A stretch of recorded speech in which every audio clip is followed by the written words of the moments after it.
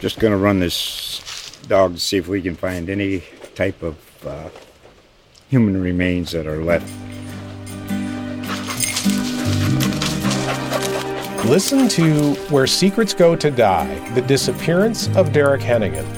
From the Detroit Free Press, a new podcast set in the woods of Michigan's Upper Peninsula. Available on Apple, Spotify, Freep.com, or wherever you get your podcasts. Murder on the Space Coast is brought to you by attorney Steve Casanova. Check him out at surferlaw.com. Previously on Murder on the Space Coast. They all have MOs and they all have certain ways that they make and create evidence to make these people look like they're guilty of crimes they did not commit. And it's easily done, and people won't stop and take a look at it. Just conveniently tormenting a young kid. That's what they did to us. They took young kids that were easy to do, we were easy to throw away, and they just took and they throw us away. And now society won't try to correct the problem. I mean, I think anybody looking at it today would sit there and say, how preposterous, how is it even possible that this all could have, happened in a courtroom? I mean, it was completely ridiculous that this dog, months later, yeah, I know, would have been able to sniff out anything. So, I mean, that was the aspect that obviously interested us, was the junk science aspect of it, along with, Gary's very, very clear pleas and statements of his innocence, and we thought it was a real pretty compelling case for innocence.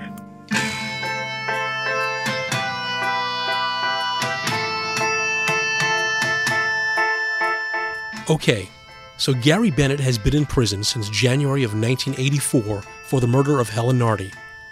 He has maintained his innocence all this time, and even told me on more than one occasion that even if they offered him freedom in exchange for his admission of guilt, he would rather stay where he is. I'm news columnist John A. Torres, and welcome back to Murder on the Space Coast. Once again, a warning. Murder on the Space Coast is, well, about a murder, and things can get pretty graphic. It may not be suitable for sensitive or younger listeners.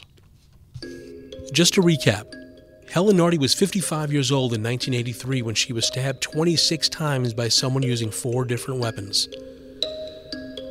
Nardi, who lived in a Palm Bay trailer park near her daughter's trailer, was no stranger to trouble.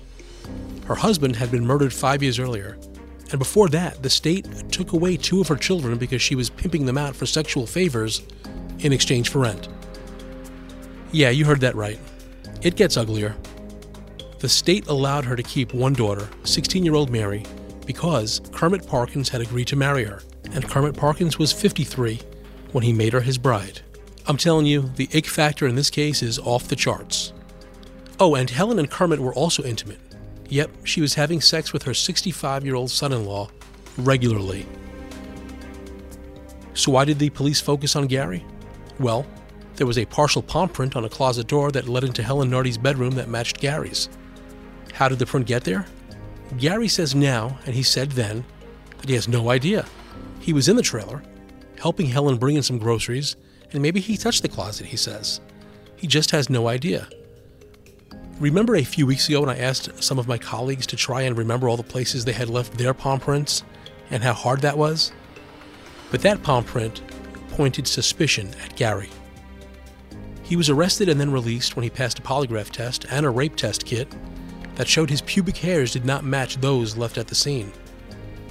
That's when the state brought in dog handler John Preston. Remember, he's the guy who claimed his dogs could do incredible things, like track a scent weeks and months later, track over water, and even after hurricanes.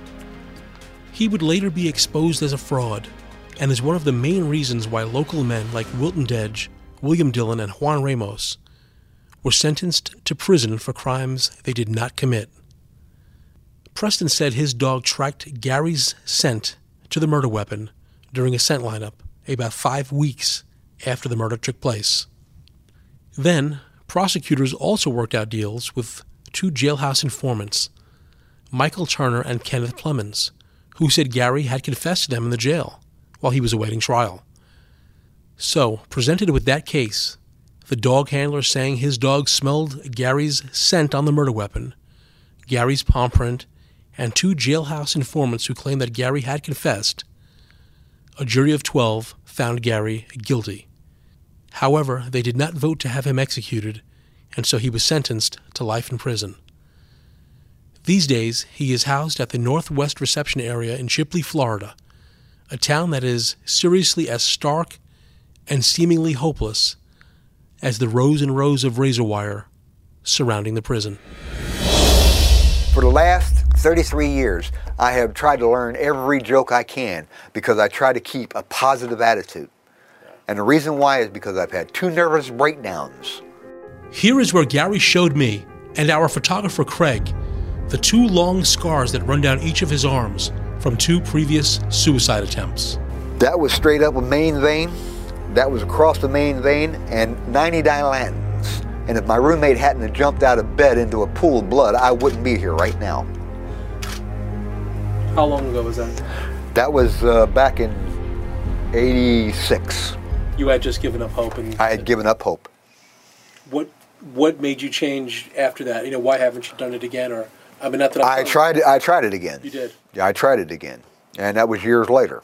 But what finally was put through my head is there's nothing I can do about this, and by killing myself, I'm letting them win.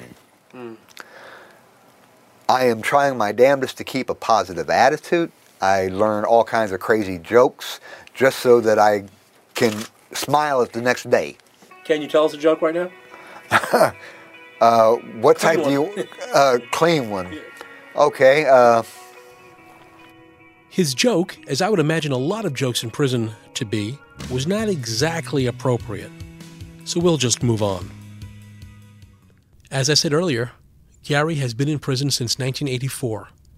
Yeah, the Orwellian reference is not lost on me either. 1984. Ronald Reagan was still president.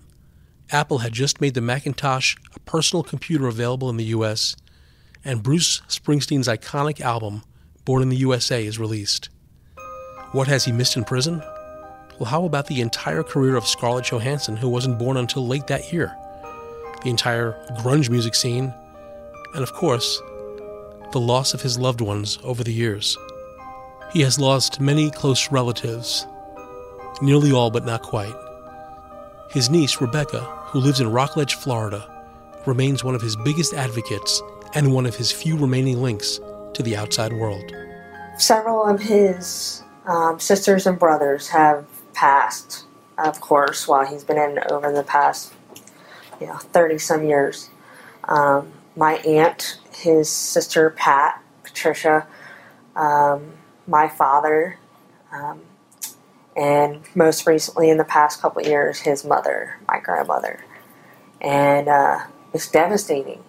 It's devastating telling someone who's been in prison, innocent all these years, that another of their family members has passed. He's missed all these years with them, and he can't get that back. Oh, it's devastating. It's, you get into it deep and you just want to cry. When I go see him, he looks horrible. I know they're in prison for a reason, but they're not, in my opinion, they're not treated right in prison. Everybody's supposed to be treated right. So I'm thankful for a lot of the investigations going on in some of these prisons, but it's heartbreaking, knowing that I'm leaving and what goes through his mind every time we leave and he stays. And while I was working to promote the Murder on the Space Coast podcast, I was contacted by Gary's older sister, Karen, and she wanted a chance to explain or refute some of the things I had found about Gary's childhood, especially testimony during one of the court proceedings that alluded to Gary being arrested in New York and California for male prostitution. She said that was just a ploy to make him look badly. I can tell you, yes, he was in New York, and yes, he was in California, but being arrested, no. For male prostitution, That just is to buy into their claim that he's a homosexual. Look, I've been around a lot of homosexuals. My brother is not a homosexual. She did agree that their father was an abusive alcoholic who made their childhood pretty rough. It was hard for us to be home. The thing about it is that my father was an alcoholic, and he was a very abusive man. Well, we had a really sad home life with our father. But because of my mother, she was a very positive person, and she was a very strong woman. She was very loving and kind, and she showed that to us. We saw the best of both worlds. The years haven't really been kind to Gary. He has hardly any teeth left. He is gaunt, pale, and looks at least 10 years older than he is. His eyeglasses look like something they wore back on the Love Boat and dwarf his face. His latest Department of Corrections mugshot is a stark contrast to the photo of a very good-looking 26-year-old being led away in handcuffs that is pinned on a bulletin board in a room I have been using to put this podcast together. There have been a lot of bad days in prison for Gary. There have been fights, suicide attempts, and being caught with drugs. In that respect, according to attorney Paul Castelliro of Centurion Ministries, the group helping Gary, he has not helped his own cause. I mean, the problem with Gary is Gary has not been exactly helpful. I mean, I think he's missing a couple things that he would need, and just in kind of in his own self-discipline. And he hasn't been helpful in the case. I mean, he hasn't been a model prisoner. He hasn't been. He's as combative today as he probably was the day he went in. The one thing I've learned over the years is, people learn to, as bad as it is, they acclimate themselves and they're able to get along, and he still can't do it. Of course, if Gary is indeed innocent, then his life is a living hell, one continuous nightmare that he cannot wake from. Obviously, he has a ton of terrible days, but the absolute worst was when his niece Rebecca came to see him to tell him that his mother had died. I want to ask you, Gary, what was it like when Rebecca came here or others came here and told you that your mom had passed away, your dad had passed away? I almost died myself. When she told me that, I'm... That's got to be one of the saddest things. Yes, it was. It was. And you couldn't even go? No. Well, they had a memorial for her, and that was when my sister came down here, and no, I couldn't go to that either. But, yeah, that tore me up very bad. Because you were pretty close to your dad, right? No. Oh, you weren't that... I was closer to my dad than any other family member was. Yeah. But when they told me that my mom died, that tore me up. My dad, oh God, well, I can expect that. He's getting to that age. But when mom, I don't care how old she is, that just knocks you flat.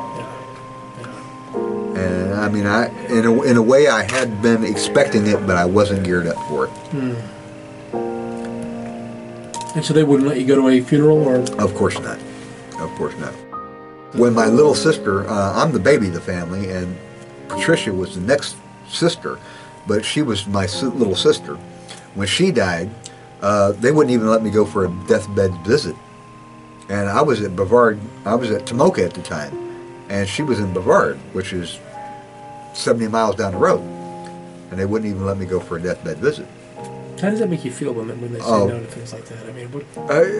You feel lost. You have no hope. I mean, when they do something like that to you, you know you're stuck. When Rebecca arrived to let him know that his mother was gone, Gary admits that the prison personnel were very compassionate with him that day. He remembers every second of it. Luckily, we were in a little room, which is a shakedown room. It's right over there. And we were in there, and suddenly I knew something was wrong when the chaplain walked in. I said, hello? And he said, you know who I am? I said, yes, sir. And then my niece came in, and I knew something was wrong, but I didn't know what. And then they told me, and I busted out crying, and we were in there for about a half an hour to an hour, and then finally we went out. I was okay. I got to admit, the captain was very nice that day to me. He Gary, you okay? Let's go sit out here. You sure you're okay? You know, and I'll do anything, Captain. You know, I'm not going to cause you no problems. And we sat out and had a visit, and I went straight back to my room, and I laid there and cried for a good 24 hours. I'm about ready to cry now. Yeah. So, after he was sent to prison, Gary filed all the appropriate appeals, including the 3.850 motion, seeking relief for ineffective representation of counsel. What's funny is that most attorneys will not fight being called ineffective because they don't want to hurt their client's chances of winning a new trial. Gary's attorney, Lawrence Letus, fought it, even though there were plenty of moments while reading the trial transcript that I was left scratching my head. He said the reason he did not call one witness to refute the dog handler stuff was because he said he thought he could prove it was malarkey on cross-examination. He didn't really have an explanation for why he did not call a single witness who would have testified about Helen's sexual liaisons with her son-in-law and cast suspicion on the son-in-law as the possible murderer. According to an assessment of his performance filed at the time of the appeal, it is believed that if Letus had called a sociologist to the stand, he would have been able to introduce the sexual weirdness that was taking place at the time. Of course, he didn't bother. Remarkably, he also never called a fingerprint expert to raise questions about the partial palm print found at the scene. Really? That was the only real evidence in this case, and he did not challenge it at all. The judge's behavior was also criticized in the case. According to the trial transcript, he rushed Letus several times, including one exchange where he said enough already to a line of questioning that Letus was pursuing. He did that in front of the jury. The harsh reality is that motions trying to prove ineffective counsel are rarely granted, and Gary's was no exception. The years passed, and more appeals were filed, and denied, and then DNA testing opened up new avenues of appeal for many in prison, like William Dillon and Wilton Dedge. Like so many others, Gary filed motions to get the DNA in the case, mainly the traces of semen taken from Helen's mouth and vagina, tested. Finally, he thought, here was something that will prove innocence. A judge agreed, over protest from the state, and ordered the evidence tested. But of course, the outcome was not what anyone was expecting. Leroy Dunning kept saying, well, I know you had sex with her. And I said, look, anytime you want me to do whatever you want to prove that I didn't have sex with that lady, I said I'd be more than happy to. Because I wanted to prove that it was not my DNA. That's the reason I fought so hard for a DNA test. And then up pops Moxley, and his main thing during the trial was the only motive Mr. Bennett could have had for this crime was sex. But when it comes up to DNA, you make damn sure this man doesn't get a DNA test for any reason whatsoever. Now, why wouldn't he want me to prove that it wasn't my DNA? That made no sense whatsoever. And then suddenly the swabs were washed clean of all DNA, and the glass slides were completely missing. What did you do when you heard that? When you heard that there's no DNA left in this case to test? I flipped. I could not believe it. Did you cry? Did you hit somebody? What'd you do? No, I actually cried. I admit that. I cried. Because they, all through here, right there, the acid phosphates well above normal. That right there, the STRY man, the head DA guy, said that you could prove whose DNA it was, but with minute. So thank God they finally allowed me a DNA test, so now I can prove I had nothing to do with it. Yeah. And then I find out the evidence has been destroyed. It's not usable. Say what? You're crazy. They done screwed me again. What happened actually was, well, I'll just let attorney Paul Castellaro tell you. He was sure the DNA testing would set Gary free. Yeah, I mean, we tried, finding evidence so we could do DNA testing. We actually thought, we went down to the courthouse there, actually found the rape kit, and then we thought we really had hit a home run because this would be really, significant evidence. And it turned out you could get no results from it. Remarkably, the rape kit test was there, but there was nothing inside of it that could be tested. It seemed as if Gary was running out of options. Some have told me his only hope now is that a politician would get involved on his behalf.